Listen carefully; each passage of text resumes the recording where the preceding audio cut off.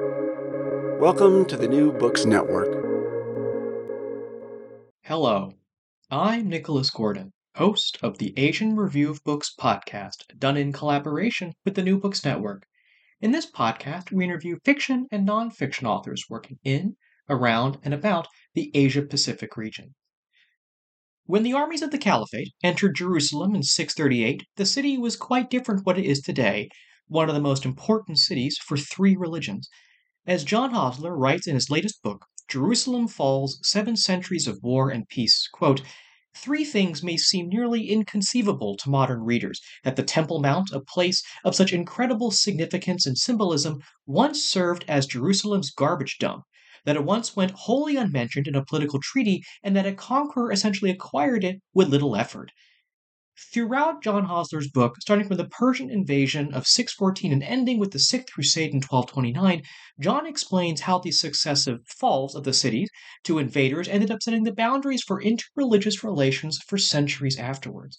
Invaders may have wanted to expel their religious competitors, but soon learned that governing the city without their help was impossible, eventually settling on a system of grudging tolerance and respect for each other's holy sites. John Hosler is a professor of military history at the Command and General Staff College at Fort Leavenworth, an expert in medieval warfare in Europe and the Near East. He is the author of 60 essays and reviews, and also the author and editor of 7 books, including John of Salisbury, Military Authority of the 12th Century Renaissance, and The Siege of Acre, 1189 to 1191, the latter of which was named among the best books of 2018 by the Financial Times and the Times Literary Supplement. He is a trustee of the U.S. Commission for Military History, a fellow of the Royal Historical Society, and he sits on the editorial board for War Studies Journal. Today, John and I talk about the many falls of Jerusalem, to the Persians, to the Arabs, to the Crusaders, and how the many negotiations over the city helped build a durable status quo that persisted for centuries. So, John, thank you so much for coming on the show today. I wanted to start with the reason behind your book. In your introduction, you say you want to position the book as a way to push back against narratives that put Jerusalem at the center of, intractable religious conflict that's been going on for centuries, if not millennia. I guess before we get into your actual argument, what is it about seeing Jerusalem as the center for this religious conflict that distorts how we understand the region and the city? Hi, and pleasure to be here. Thanks for having me.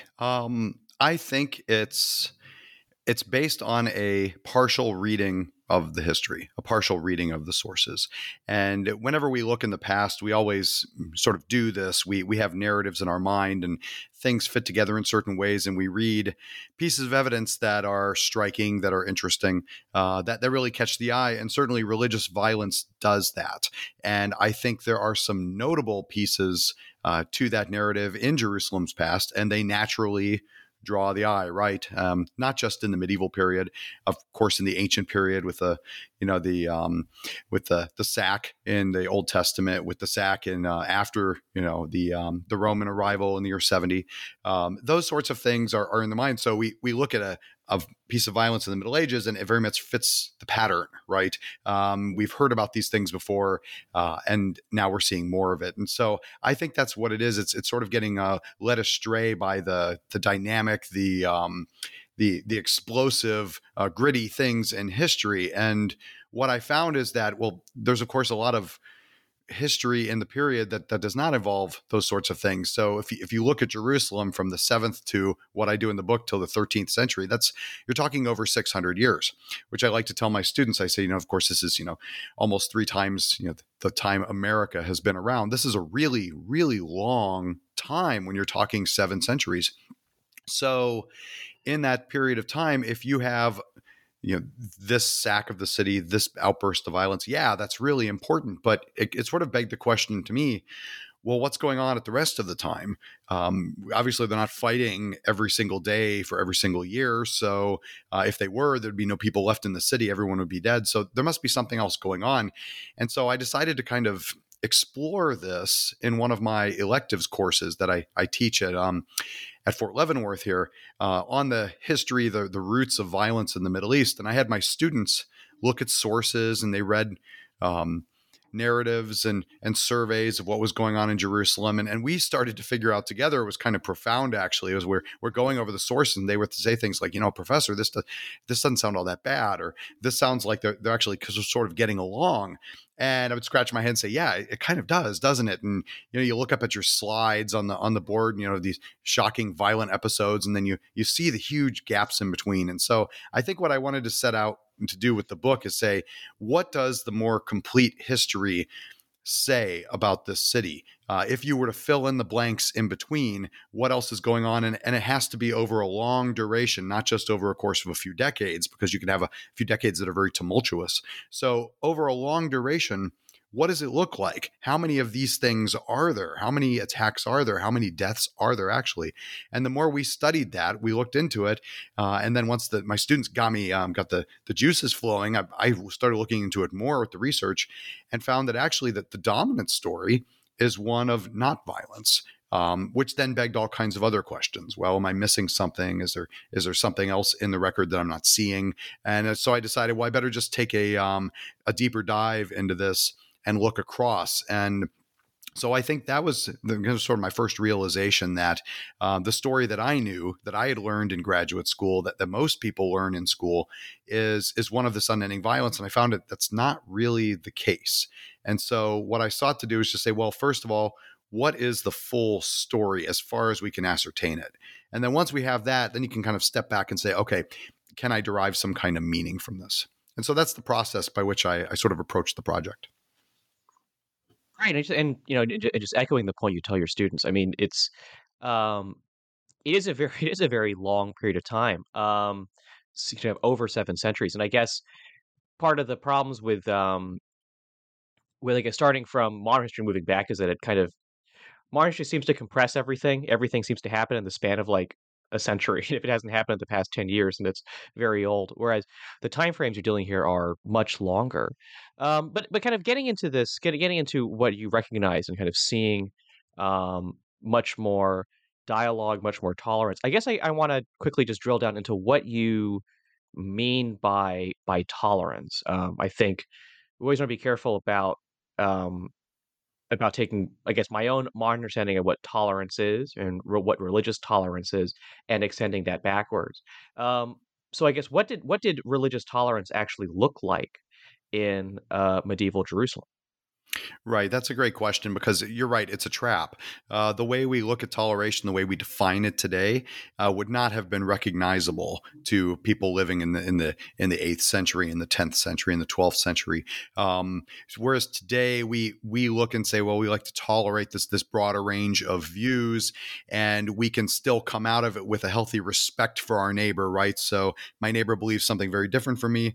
That's okay. I'm not going to judge him to be less of a person than I am, even though I find his views abhorrent, that sort of thing. And if he's listening, I'm not talking about my actual neighbor, who's a wonderful person, but that's kind of sort of the modern idea. This is much more the way I tried to think of a pithy way to say it in the book, and the best I could come up with was simply putting up with your neighbors, putting up with people who annoy you, who believe what you think are profoundly wrong things, even blasphemous things, and essentially having the patience to deal with them, to put up with them throughout the day, to not attack them or to not kill them. So I don't like that these people with these other views are living next to me. There's not much I can do about it right now. I'd prefer it be different, but it isn't. So I guess I can sort of begrudgingly deal with it. And at the end of the day, they might be customers coming into my shop. And if they come into my shop, I'll sell something to them and I'll make money.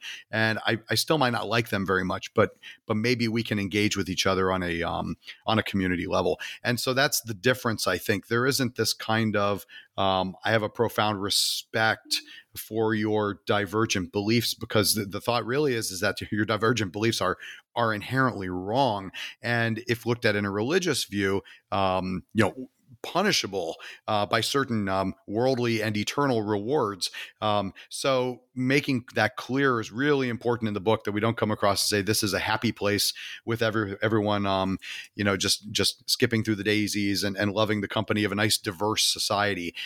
Many of these people, if they had their druthers, they would have a Muslim theocracy in the city. They would have a Christian theocracy in the city. They would not have to deal with the others. And in fact, the Crusaders try this after 1099, after the First Crusade. They expel all the Muslims, they expel all the Jews, and decide, we're just going to live with Christians. And they very quickly find out that that's untenable, because you need customers in your shops. You need visitors coming from abroad. You need those people that you have a general distaste for. And so putting up with is the way I sort of phrase it. I'm sure there are many more eloquent ways to saying it, but that's kind of what it felt like in my gut. These people are here. I don't like it, but I can find a way to deal with it. So the book starts with the very first fall of Jerusalem. I believe it's the Persian invasion of 614, which is the first the book covers. What's the state of Jerusalem before that event? Like how does that city sit in the various political various empires of the region at the time?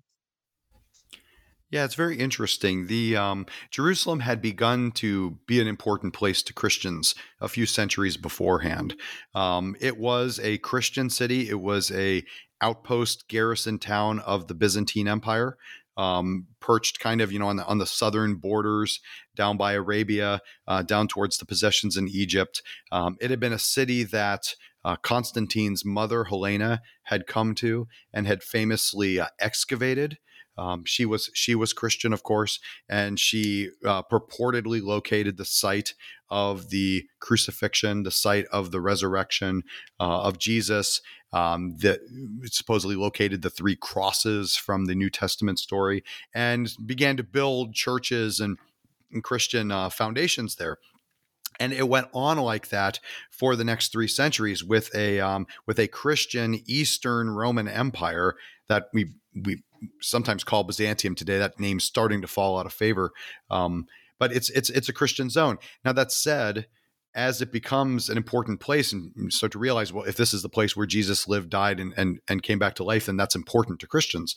And so you had a lot of Christians living there, but it seems to have been a very diverse society. We know that there was a sizable Jewish community living in Jerusalem even then, right? Some had come back after the horrific oppressions of the Zealot revolts under the Roman emperors.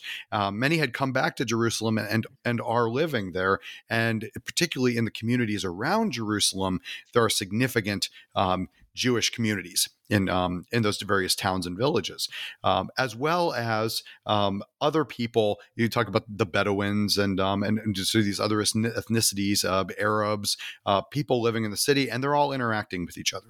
And you can see that that's the case because all the way up until that siege in 614, when the Persians arrive, who we typically don't think of as one of the great movers and shakers in this long story of religious strife in Jerusalem. When the Persians arrive, the sources mention all of these other people living in the cities, and some of them are resisting the Persians, and some of them are joining in with the Persians. So you have a quite a diverse community there, along the edges of that sort of tolerance I was talking about before, right? The sort of grudging neighborliness, right? At the same time, we know that there's a lot of tensions because, particularly for the Jewish communities, life in that part of Byzantium is not very pleasant in the early 7th century. There had been a number of repressions of Jewish communities by the emperor. The Emperor Heraclius is the one who's sort of most infamous for this, the sort of cracking down on Jewish rights, on Jewish privileges, heavy taxes, these sorts of things. And so there's a tense nature there, where there's this sense that they are under siege and they're not entirely happy with how the Byzantines have been treated them, and you can sort of see why after reading it, the different sources. So when the Persians show up, it becomes this sort of great moment where they have to choose sides, and it's not surprising that the Jews in the city sort of go along with the Persians. I mean, they've been living with these Christians who have been yes, putting up with them, but also slowly taking away their ability to operate freely. So it's diverse. You have a lot of different groups, religious groups, ethnic groups. You have a lot of travelers from all over, but there's an uneasiness about it, as if almost, I don't want to say like the top's going to blow off. There's going to be great some event, because we know that actually happened. But it's hard to read a lot of optimism in those sources, kind of leading up to the events of the year 614. Um, so the first kind of then part of your book deals with how Muslim groups, especially the Arabs, take control of Jerusalem. And that's a period where I think a lot of the Islamic holy sites that are most famous are actually built during this period. So this period really changes the city. Um, how did these groups, especially the Arabs, take control of Jerusalem? And what were the policies they made, the things they tried to do that then changed the city from then on? Right. It's actually very different than what happens with the Persians, which is a complete sack of the city, a destruction of the holy sites inside of there, massacre in the streets, the taking of enormous number of prisoners, those sorts of things. The siege by the Arabs in 638 is actually pretty low key, pretty low intensity. It's led by the second caliph, the so-called caliph or successor of Muhammad. His name is Umar ibn al-Khattab, and I'll just call him Umar for short. Umar is a great military leader, and one of the more famous people in Islamic history, because he is the man who reclaims Jerusalem. He rendezvous at the city with one of his principal generals, who has put the city under a partial blockade. Doesn't seem to have been an awful lot of fighting, sort of, blocking the gates, not letting anything in or out. Umar arrives, and the patriarch of the city, the Christian leader who's sort of the de facto governor of the place, his name is Sophronius. Sophronius surrenders the city to Umar. He simply surrenders the city. He knows that he can't fight him off. This siege comes on the heels of an earlier disaster just 2 years before, at the Battle of Yarmouk in 636, which is over further north and east, a little east of Galilee. At Yarmouk, the Byzantine field armies had been destroyed, absolutely wiped out by the Arabic commanders. And so there's no army to protect the city. There's no one to come and save it. So you have the image of the citizenry huddling behind the walls, just sort of waiting for the worst to come. And so the patriarch surrenders the city. He simply says, I can't hold it. I can't fight off. So Umar can have it if you agree to these various terms. And you have a very, very interesting story that's really part and parcel of modern Jerusalem's state of affairs even today. The patriarch tells Umar, he says, you can have the city, right, as long as you guarantee that the Christian sites within the city, that our churches, our established foundations, will remain with us, that we still have the rights to them, that we can still live in the city, and we still have the ability to practice Christianity, and we can still worship in our buildings. And in exchange, you can have, Umar, control of the city. It belongs to you. You can raise tax revenue, all these sorts of things. And also you can have the part that you really covet, which is the Temple Mount. The plateau inside the old city of Jerusalem that we know today holds these very famous Muslim sites, and in the past had been the spot of the old Temple of Solomon and the Temple of Herod, these temples that you read about in the Bible that had been destroyed. So at the time, it seems that Sophronius, after reading the sources, I can't detect that he knows anything about the Temple Mount and its importance. And if he does know anything, he certainly doesn't care enough to stake his deal on it. At the time, it's said to be used as a garbage heap. It's essentially a big dumping ground in the city. They take the garbage up there and dump it up top, presumably so the smell would waft into the air and stay out of the city.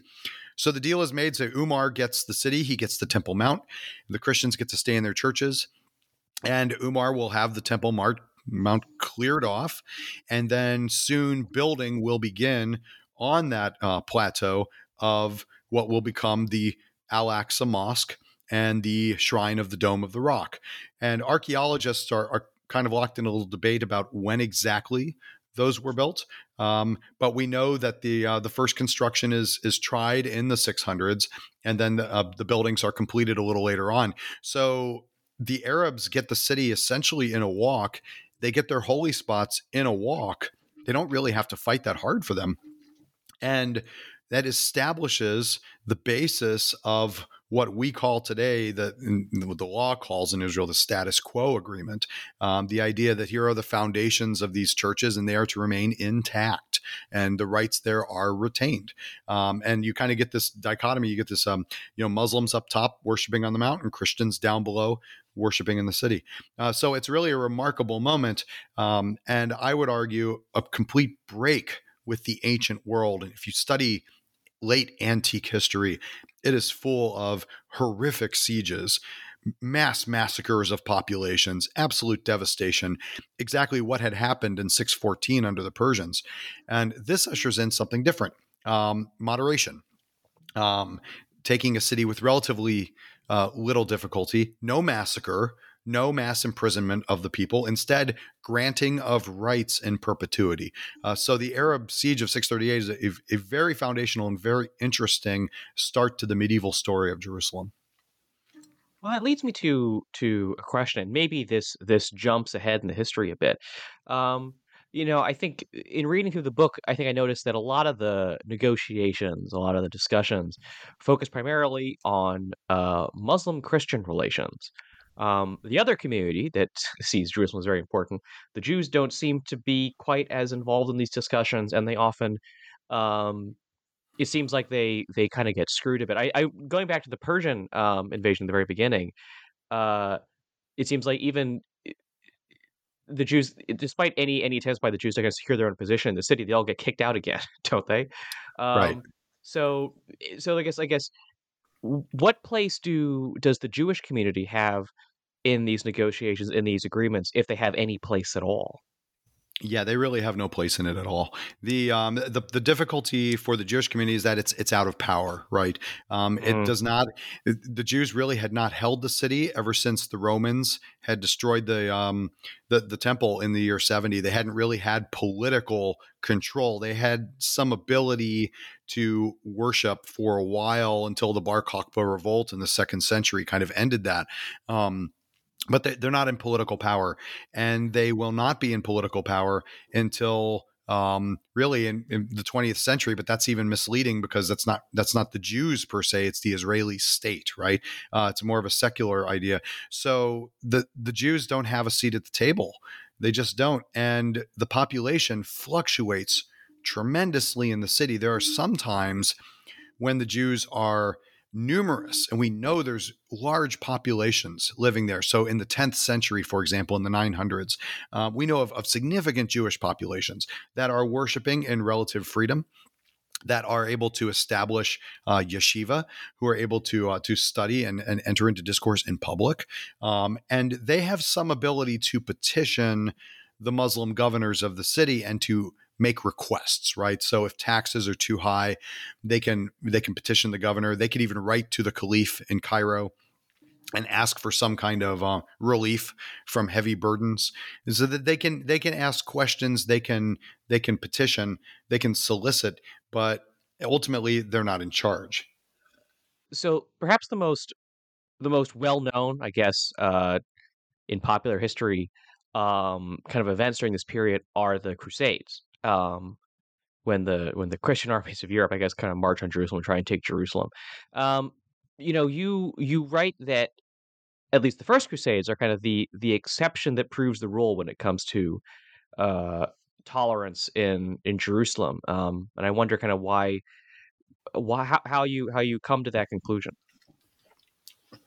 Yeah, that was a strange thing that I stumbled on. Usually, the First Crusade is seen as a disaster, total disaster, and it is in many ways. But what I see is from the beginning of the Muslim rule, you see this kind of putting up with that I spoke about earlier, right? So the Jews can live there. They can own property or at least rent property. They can worship. They can do these sorts of things. They can petition.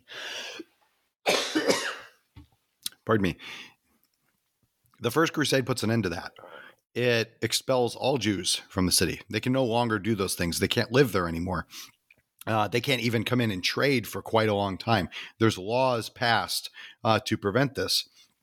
So they sort of disappear from sight, and it takes several decades for them to come back. When they do come back, they're renters. They are mostly cloth dyers. They're working jobs, but they're in such small numbers, right? And so it begins this kind of rebuilding process. It can take a long time for the Jewish presence to come back, right? But what I found is that event, the First Crusade, that is really the first time something like that had happened. The idea of expelling all Muslims and Jews, that had not happened in the other sieges. When the Persians came into town, they did not expel all the Christians from Jerusalem. When the Muslims came into town, they didn't expel the Christians. And in fact, the Jews in 638 had been thrown out by the Byzantines. Umar welcomes them back in. He actually brings them back into the city. And then there's several other attacks on the city throughout there's another one in the 10th century, and there's several in the 11th century. In none of those events were religious populations exiled from the city. Never. They weren't kicked out, even when there was some pretty savage violence. So, for example, in the 11th century, in 1077, there's some Sunni versus Shia violence in the city. But even then, you don't have an expulsion of all Shia out of the city. You have this kind of rough living together situation, right? So the First Crusade is very different. It goes against all the rules. It goes against all precedent. It establishes a Christian state, a Christian exclusive state. It's the main example of that. But what happens after that is you go a couple decades of just Christians living in essentially a ghost town, right? I mean, there's no one living there. Just a few of the Crusaders who had decided to sit down. The population is easily less than 3,000, and probably far less than that at the beginning. They realized that you just simply can't live without these diverse communities around. And so eventually Arab traders are allowed back into the city. Muslims are allowed to come back in. Tariffs are lowered. There used to be a tax you would pay to come into the city. They'll get rid of that. You'll see their populations growing. In time, within just 4 decades, I actually found evidence of Muslims praying on the Temple Mount again, with Christian permission. I mean, with the actual permission of the Knights Templar who run the Al-Aqsa Mosque there, so that Muslims can pray on the top of the plateau. So my point, I suppose, is that it was a shocking, horrible thing, but it's the one time it happened. And why is it that all these other times you didn't have anything like that? You had much more tolerance than you did in 1099. So perhaps one of the most well-known leaders in this time is Saladin. I think who's pretty well respected in both Muslim and European tellings of this history. But I'm sure much of this is myth or exaggeration. How does Saladin fit into this history of Jerusalem and interfaith relations in Jerusalem? He's a huge part of the story, right? Huge part of the story. There is a lot of myth surrounding him. Every generation seems to have remade Saladin in its own image, right? He's seen as sometimes as a chivalric knight in the eyes of, say, French commentators. The beacon of justice, a wonderful fair man and intellectual, and always juxtaposed against the Crusaders, right? The Crusaders are the barbaric bringers of death and destruction. They're impious. They don't care about blaspheming the sites of Islam and these sorts of things. And of course, they sack the city in 1099 and expel all the non-Christians. And Saladin is usually put up as a counterpoint to that, right? Because when he takes the city and he conquers it in the fall of 1187, he has that opportunity. He can get revenge. One of the sources claims that this is suggested to him. This is the time to get revenge for the First Crusade, and he demurs and he says, "No, I don't want to do that. I'm not going to act the way that our adversaries act. I'm going to be the better person." And so because of that, he gets looked at as this sort of wonderful, tolerant, and that is the word that's very often used, respectable person who, instead of killing the Christians in the city, he lets them go, right? Or he lets them stay, or he's sort of nicer to them. Then afterwards, we don't know exactly when. It seems that he allows the permanent residents of Jews back in the city. So that's kind of another element to it, right? Because you're moving from this Christian rule to, here comes a wise Muslim ruler who has Christians, Muslims, and now Jews living next to each other, and all with the ability to worship freely in the city, right? And so you can see how that's appealing to modern audiences, right? That's sort of what a lot of people are looking for these days, right? That kind of tolerance, and not only tolerance, but if you're in a position saying, Christians are, they can worship in their own church and I will help them do it. I will move Jews back into the city. That's going beyond tolerance, right? So that's his reputation. The problem is so much of it is stylized, right? He does retake the city. He does refuse a massacre. What he does do is he ransoms the population. So the people who can afford it can buy their freedom. They can pay him and pay his soldiers who have taken ownership of them to gain their freedom. And a lot of them do. Several thousand of them do. They have money. For the remainder that has no money, however, those who cannot afford to be ransomed, they become slaves. They are sold into the slave markets. And there is evidence in one Arabic chronicle, and it's something that people have not wanted sort of touched before. It's one of those things. It's a little hot and controversial. One of the sources, which is written by one of his closest confidants and one of his biographers, in fact, that before the women of Jerusalem were finally sold into slavery, that they were allowed, that his soldiers were allowed to enjoy them first. So there is an allegation of mass rape in the fall of 1187, in which the population of Jerusalem that had not been ransomed was given over to the army. As I said, that's something that people don't really talk about very much. But if you talk about that kind of thing, the complexion of Saladin starts to change a little bit, right? Because yes, well, he's tolerant, he's not massacring everybody. Okay, that's better, right? But is a mass rape of the population much better at all? It raises some other interesting questions. So there's that.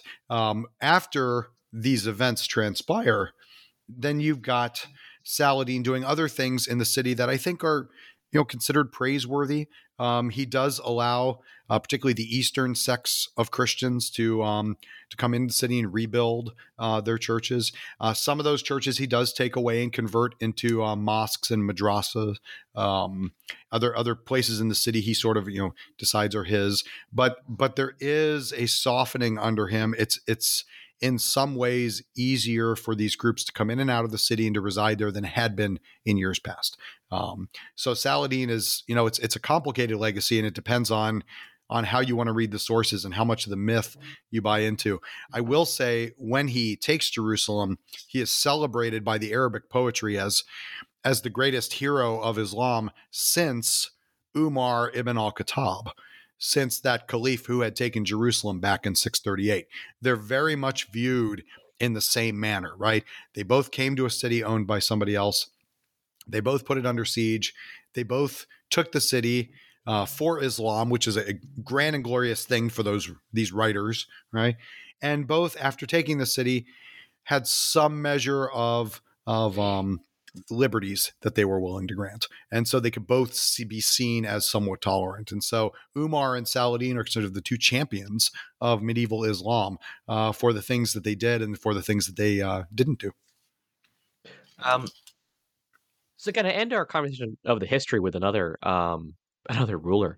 I like to end with kind of Emperor Frederick II, um, which you argue in the book kind of helps to set a status quo in Jerusalem that sticks around for centuries, almost all the way up until the establishment of the state of Israel in 1967, or not 67, all the way to the establishment of the state of Israel, centuries later. But what exactly did Frederick II do? So to me, this is one of the most fascinating aspects. I had so much fun with this in the book. And Frederick II scholars have known this for a long time, that the many wiles of this man. He's an incredibly complicated ruler. And there's an awful lot of myths surrounding him, misunderstanding, and very contentious history, simply because of his place as a German emperor, and the remembrance of him later on in the period, in the modern period, when people look back and are looking for German greatness, and they find it in Frederick II, right? In Jerusalem, he is a transformative figure. For what he does on the so-called Sixth Crusade, his crusade. This is a man who did not conquer Jerusalem by siege. He essentially acquired it in a treaty. He got it in a deal with the Sultan of Egypt, a man by the name of Al-Kamil.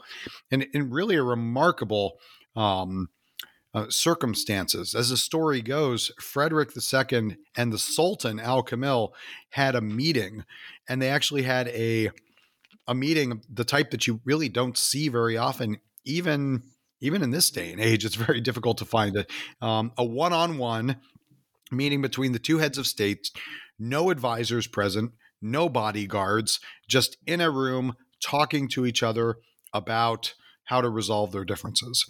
And so you've got a Muslim ruler and a Christian ruler, and they hammer out an agreement together that looks an awful lot like what Umar had established in the 7th century.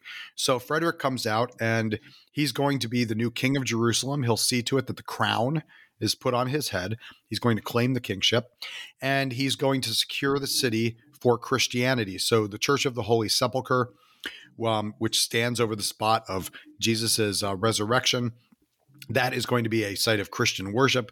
Other churches in the city are for Christian worship, but he affirms in that agreement, in the year 1229, that Muslims retain the exclusive right to prayer on the Temple Mount. That only Muslims can pray on the Temple Mount. So much so that there's a story of him taking a tour of the Temple Mount, and it very much seems like a tourist, finding a preacher walking around quoting from the Bible, and he throws him off. Right? He expels him. He says, you have to get out of here. So he really sets the notion that it's Muslim rule on the top of the mount. Now, here's why that's so important and why it's so different from Umar. When Umar did it, he, of course, is a Muslim ruler, right? And so he acquires the city and establishes Islam on the mount. It's his right. The city is his.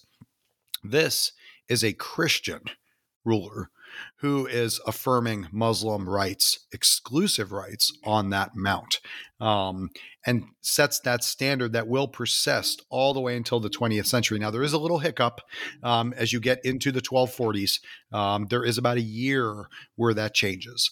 In a very complicated series of fighting back and forth.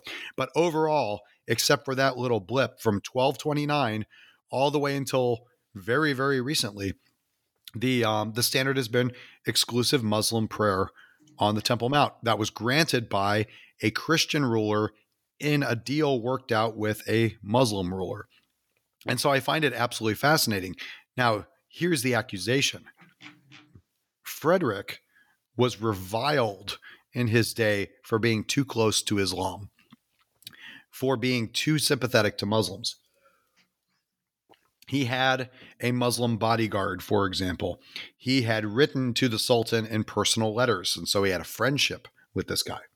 More than that, he had sponsored some other Muslim initiatives. And so people, when this deal was announced, when it was announced, people were upset. Christians were upset because they saw him as giving away the Temple Mount. When he didn't have to. You're in charge of the city. You can do whatever you want. Why would you give it away, right? And the Muslims are not happy either. Even though they've received rights to the mount, they are very upset at the Sultan of Egypt for giving away the rest of the city and giving this crown, which they see as illegitimate, to another Christian leader. So both the rulers are highly controversial in their own day. Both of them are reviled and preached against in sermons, but it's stuck. And Frederick's agreement, really, that notion of exclusivity for Muslims up top on the Mount, has endured. As I point out in the book, it's endured so strongly that you can ride up to the 20th century, up to the Six-Day War in 1967, when the Israelis reclaim the Temple Mount and have the opportunity, now that they are masters of the city, right, to expel the Muslims, to burn the holy sites down, to restore Jewish worship up top, and the Israeli Minister of Defense Moshe Dayan simply refuses and says, no, the status quo is what we're going to stay with. This is a Muslim place for prayer, echoing what Frederick II did all the way back in 1229, hundreds and hundreds of years ago. And so what I try to do in the book is establish that you can kind of find this line in which, Muslim rulers and Christian rulers across the Middle Ages are constantly reaffirming the rights that each other have in the city. The sticking point, of course, is, as you mentioned earlier, that the Jews are left out of this conversation. And one imagines if you had some Jewish elites at these meetings, they might have made a pitch for their place on the Mount as well. The positive side of that is that it appears that in this period you also have the solidification for Jewish prayer at the Western Wall, which itself is affirmed by Christian and Muslim rulers alike as a legal thing. And that tradition also goes way back to the 12th century and firms up in the 13th century and exists today. So the time of Frederick II is absolutely amazing for Jerusalem's history. It really sets the standard by which we currently operate in the city. And if you read the news, you'll see that all of this is now all of a sudden being questioned with the idea of possibly permitting Jewish prayer up on the Mount and these sorts of things, and these high-profile visitations by Jewish leaders. And that's brought all of this controversy to the fore, really over a question that had been settled back in the 13th century. Well, I think that's a great place to end our conversation with John Hostler, author of Jerusalem Falls, 7 Centuries of War and Peace. John, I actually have a couple more questions for you just to wrap things up, and they are, where can people find your work, and what might the next project be? What's next for you? So the book is called Jerusalem Falls: 7 Centuries of War and Peace. It's published by Yale University Press. So you can find it at any bookseller online, hopefully some bookshops as well. What's coming next for me is I'm starting a project on travel and encounter in the 12th century between Muslims and Christians, particularly military encounters, as people moved back and forth across 3 continents, meeting each other and developing relationships with each other, and in a sense, kind of creating storylines that would continue down the road. And so that's the next thing for me. I don't have a title for it yet. I'm working on it at the moment, but it'll be something to that degree. About I'm very fascinated by these times when Muslims, Christians, Jews, and people of other persuasions come together and eke out deals and have conflicts and find resolutions. Those are the things that interest me. So I'm going to try to write a sort of an East-West travelers from Europe and the Middle East back and forth as they meet each other. That's the project in its origins at the moment. That sounds very cool. I'd want to learn more about that when the time comes. You can follow me, Nicholas Gordon, on Twitter at NickRIGordon. That's NickRigordon. You can go to AsianReviewOfBooks.com to find other reviews, essays, interviews, and excerpts. Follow on Twitter at Book Reviews Asia. That's reviews plural. And you can find countless other author interviews at the New Books Network at newbooksnetwork.com. You'll be subscribed to listen to the Asian Review Books podcast, now on all your favorite podcast apps, Apple Podcasts, Spotify, and Stitcher. Rate us, recommend us, share us with your friends to support us interviewing those writing in, around, and about Asia. Stay tuned for information who's going up on the show. But before then, John, thank you so much for coming on the show today. You're welcome. It was my pleasure. Thank you.